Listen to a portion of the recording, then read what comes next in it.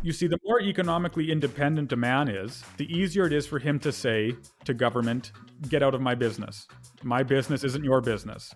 I have a roof over my head. I've made what I've made by myself.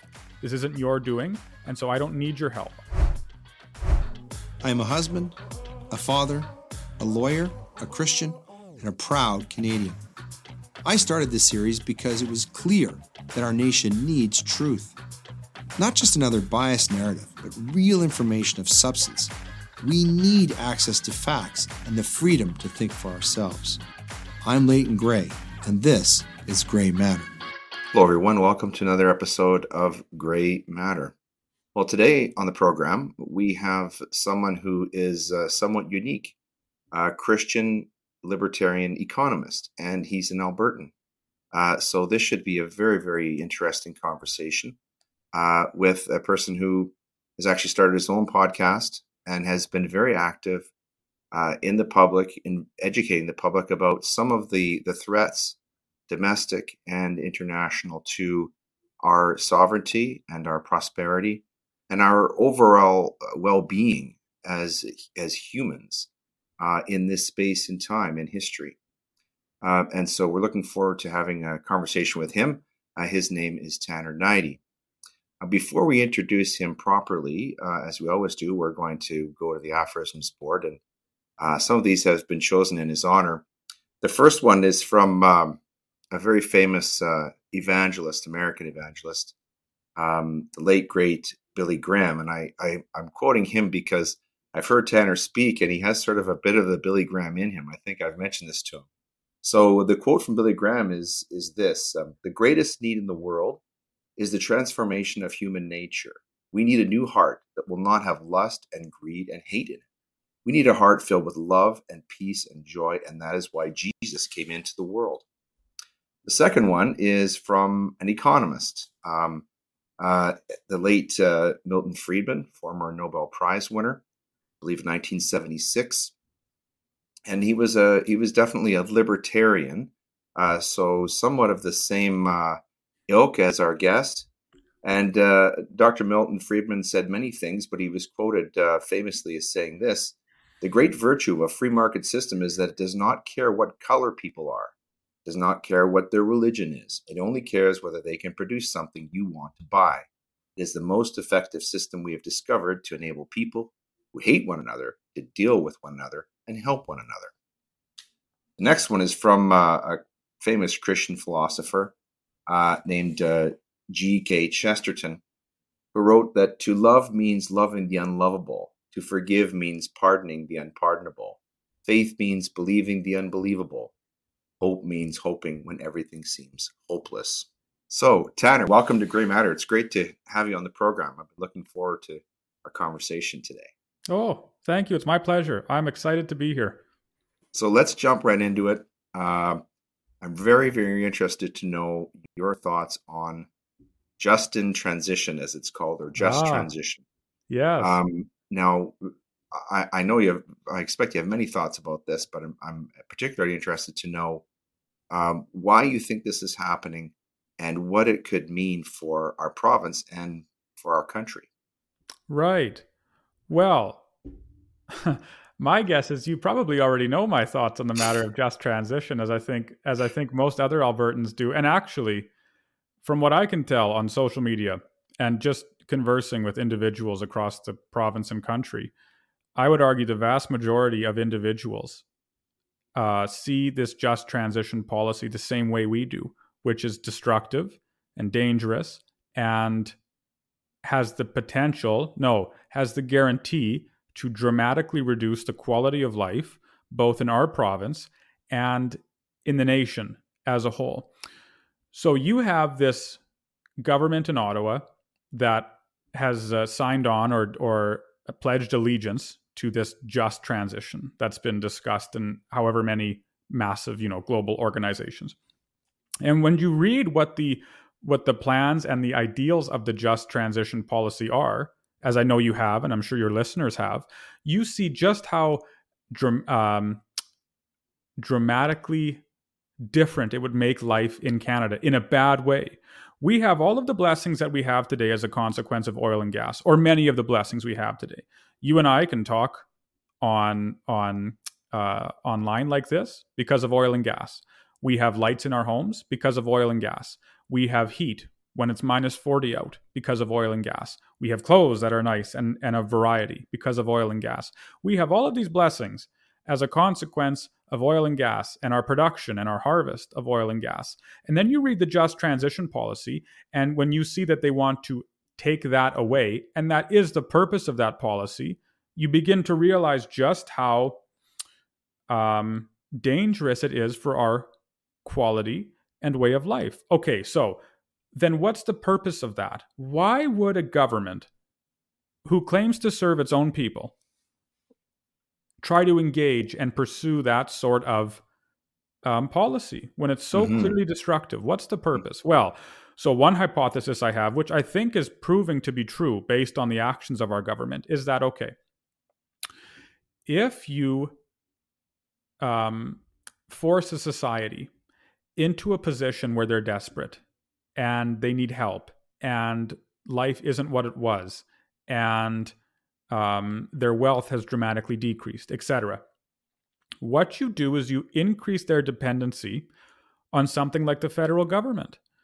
You see, the more economically independent a man is, the easier it is for him to say to government, get out of my business. My business isn't your business. I have a roof over my head. I've made what I've made by myself. This isn't your doing, and so I don't need your help. I don't need your checks. I don't need your, dependency. I don't need to be dependent on you, and as such, I can freely criticize you for what you are. If, on the other hand, a man is dependent on the federal government, or any government for that matter, it makes it so much more difficult for him to freely articulate his thoughts, his true thoughts, about what he thinks regarding the state of his situation and the situation of the country. He might be or is scared that if he criticizes the government in a specific way, then maybe he'll lose a check, or maybe he'll lose some form of income that otherwise he would have had, right? You don't bite the hand that feeds you. And so my hypothesis is that by pursuing these sorts of ideals, it's meant to bring Canadians and Albertans and other provinces under greater dependency and direction of the federal government to increase the overall power of the federal government over the nation. That's a fascinating take on a purely sort of economic level. Just taking that a little bit deeper, I was recently reading a book by Alex Epstein called Fulsome Future. I know you're familiar with it.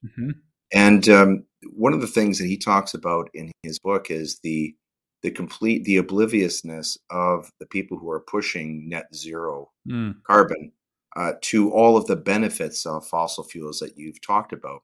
Over 6,000 products that have essentially improved every aspect of human life over the past 200 years. But he makes a point there about this policy being fundamentally anti-human, that it's not only going to decrease or diminish our ability to enjoy our lives, it's actually going to kill lives. It's going to cost lives, and millions of them.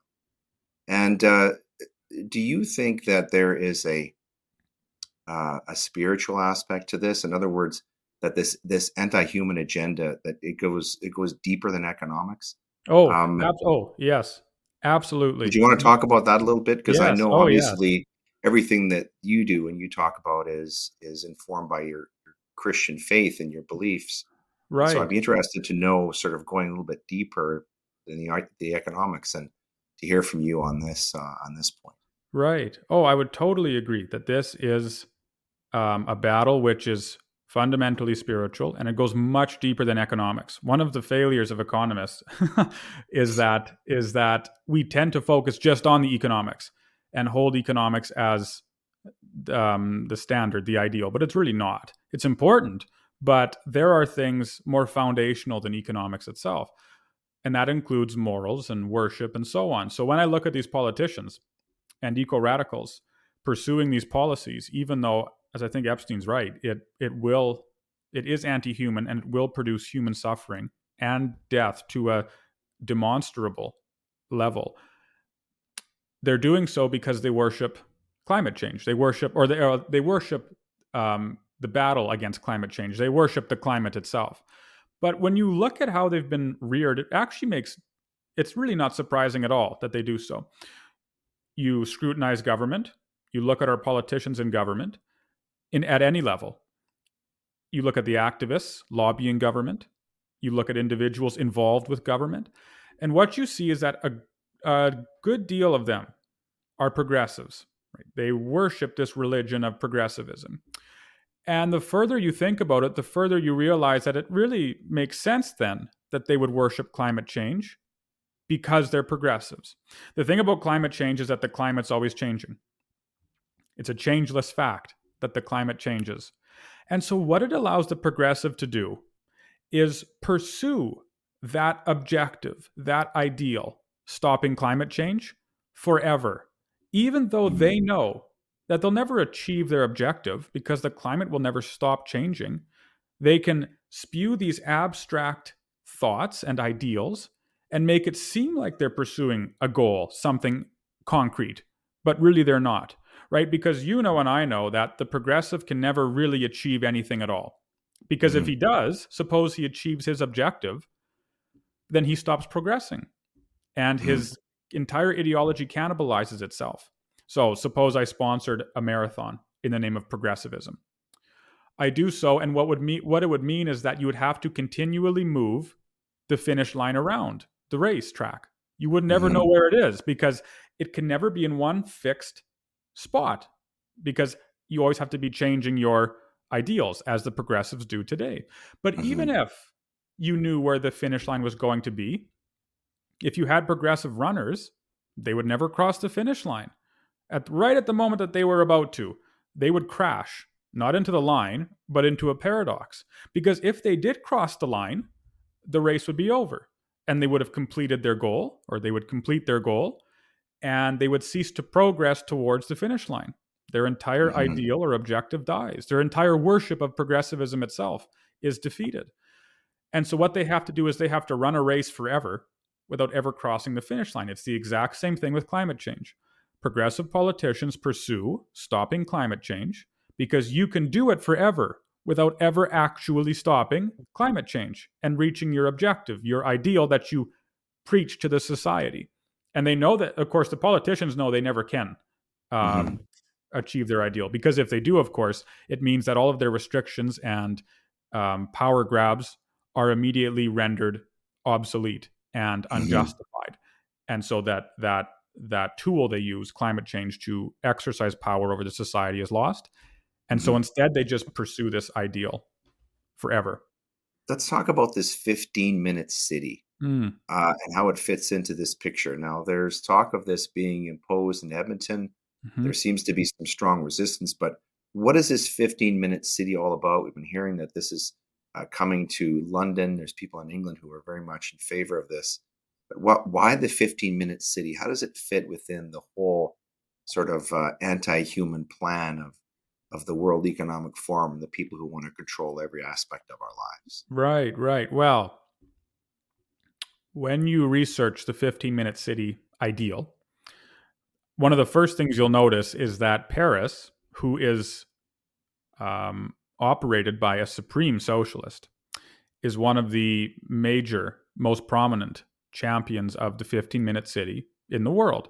Now, no one really disagrees, rightfully so, that cities aren't already 15-minute cities, in effect. Our contention is that if politicians, and of course they are structuring their cities now also to actually create these true 15-minute cities, but at any rate, if our politicians continue to insinuate in our minds that these massive centers are just 15-minute cities, Edmonton, Calgary, Winnipeg, Saskatoon, Toronto, etc. If you say that all of those cities really are just 15-minute cities, 15-minute districts in this massive metropolitan, what you do as a politician is tell the individual, whether he knows it or not, that he never needs to leave his 15-minute jurisdiction. What I'm saying is, suppose that you were to lock down again. Suppose the nation were to lock down again. And put restrictions on all. If the populace has already agreed and accepted that cities are really just 15-minute cities, then with what power or leverage will you or I or another individual living in the city be able to say, I want to leave my 15-minute district? Mm-hmm. Mm-hmm. Because what a politician will be able to say is, or a counselor or whoever will be able to say is, well, you don't need to. You have all your amenities right here. We've designed the city to be a 15-minute city. You don't have to leave your jurisdiction because you have a hospital, you have a grocery store, you have a gas station, you have this and that. And there's really nothing for you outside of your little pocket.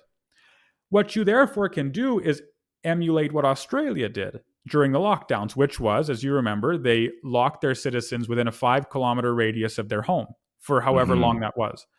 Right. And so you could just as easily do that again if the citizens agree and accept that massive metropolitans are really just 15-minute cities. There'll be no need to leave your 15-minute district. There'll be no need to travel beyond it. There's no reason for that because all of your amenities are right here.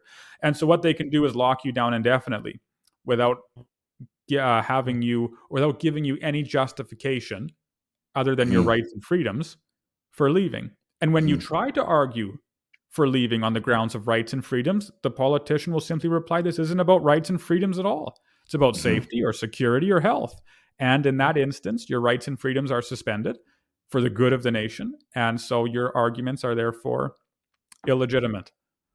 So, Tanner, could it be, putting on our tinfoil hats for a moment, because we're both Albertans, could it be that the COVID-19 lockdowns, which were recently described by no less than the Fraser Institute Douglas Allen report as the worst public policy in history, could it be that these lockdowns were a trial run for something bigger in terms of restriction of liberty, and that is the never-ending climate crisis? Right. So that we all have to be live in fear of the sun monster, the very thing that provides life on this planet. And now we have to live in fear of the sun, and we have to adjust all of our everything that we do according to this. But my question is about that is, and my corollary question to that is, why does this always come down to restriction of liberty? Why is it so essential that in order to save the planet, we have to sacrifice our liberty? Could you connect those dots for us? Right. That is an excellent question.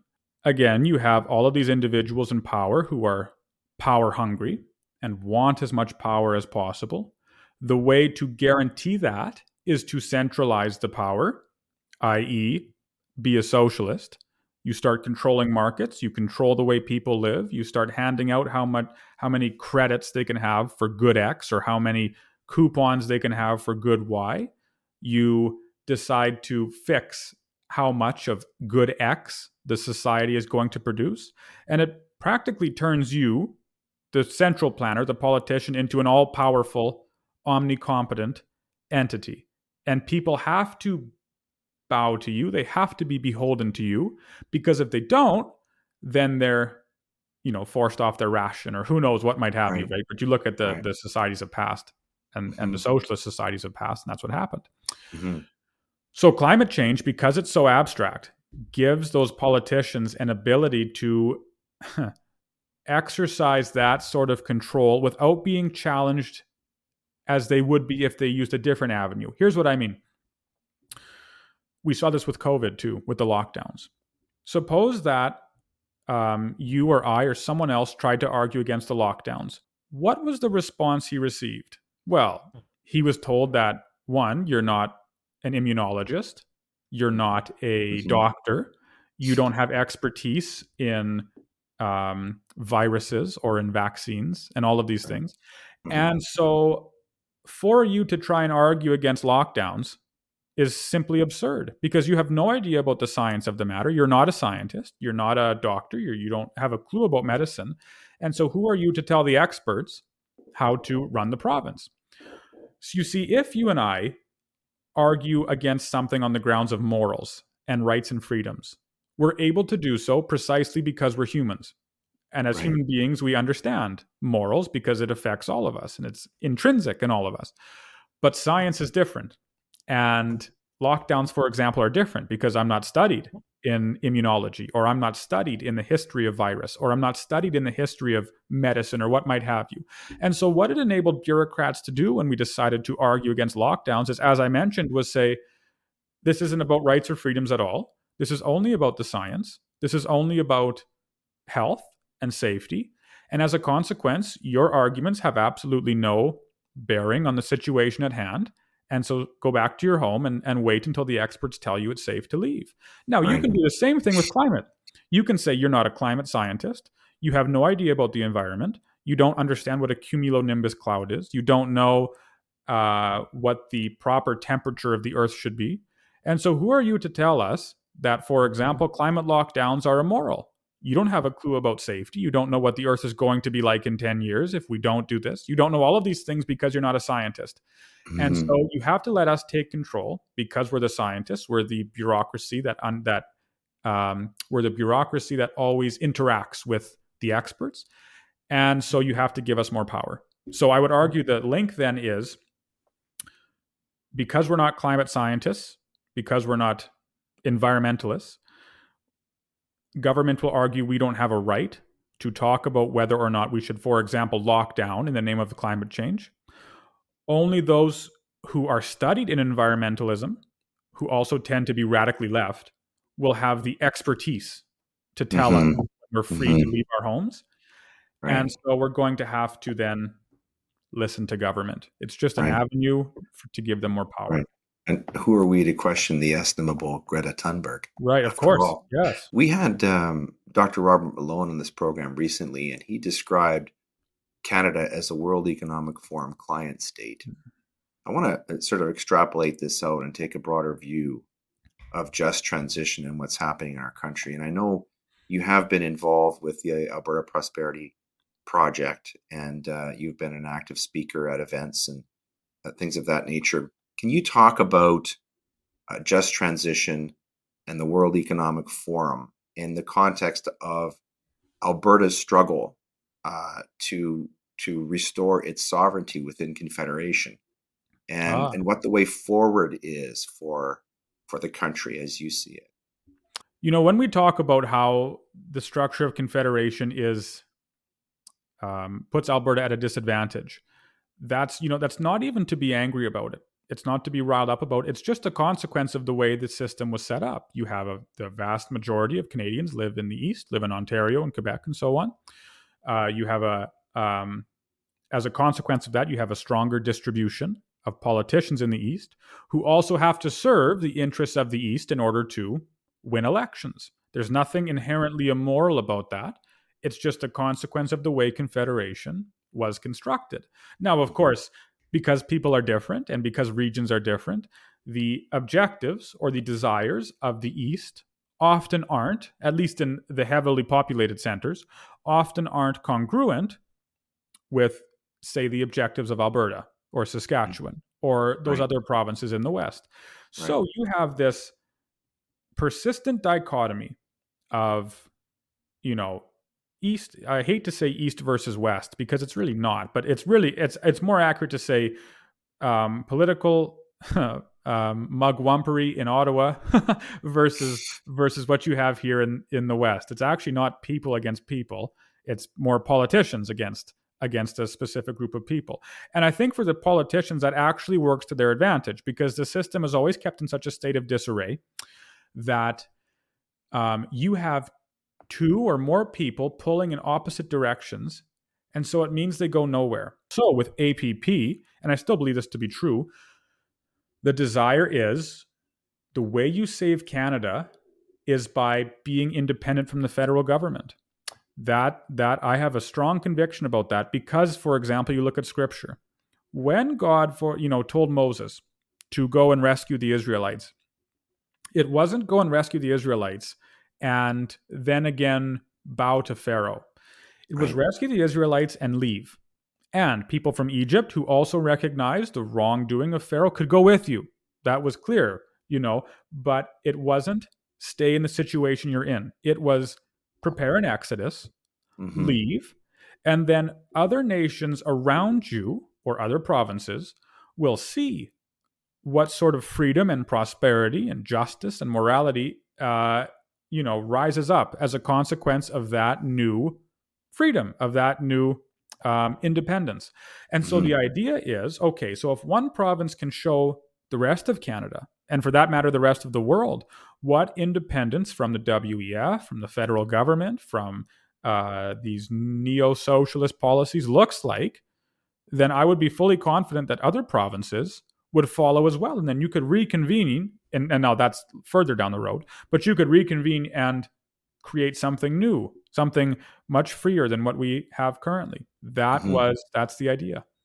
I want to turn now to something we call the reading list, and we're going to feature your book, the one you published in 2020, on our list. It's called True Christianity. Well, do you want to tell us about it? All it really was, or is an introductory treatise to my Christian faith, why I believe what I do, why I think it's logical.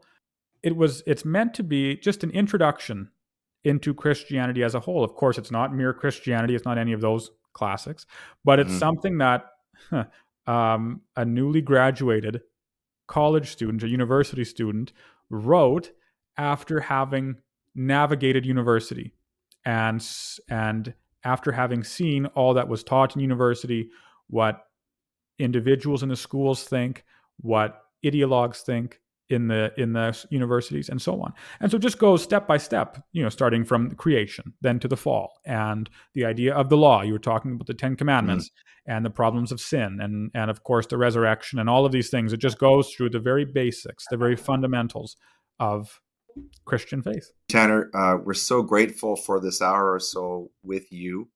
It's wonderful to listen to you and get your insight into the many things that are going on in our country, and also to be exposed to someone who is educated, but also as their education is informed by their faith, and that you profess that. It really is inspirational. So thank you for taking the time to be with us today on Grey Matter. It's been just a lovely pleasure to sit down with you and have this conversation. Oh, well, thank you. This was a lot of fun. It's always fun talking to you.